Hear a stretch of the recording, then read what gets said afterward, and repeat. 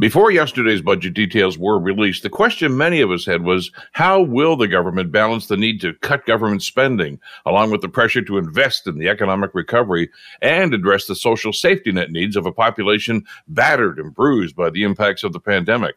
Well, now that we know the details of the budget, the economic experts are not overly impressed with the government's game plan. Now, that's not surprising, but I think we need to put this in context. The government is under immense pressure to counteract the huge green energy investments by the American Congress, and to do less could put us at a huge disadvantage in chasing private sector investments into this green economy, and that green economy is coming. The impact of this budget on the national debt is significant, but let's be honest here. At this point, most Canadians are more focused on improving their own budgetary problems. Yes, it sucks that we're passing on a huge debt to our children and grandchildren, but right now, we're more concerned with buying groceries and covering the mortgage and utility bills. And that's the lens that most Canadians will view this budget. All of the talk about debt and gross domestic product really doesn't much matter to most of us. We just want some help to deal with the skyrocketing cost of living.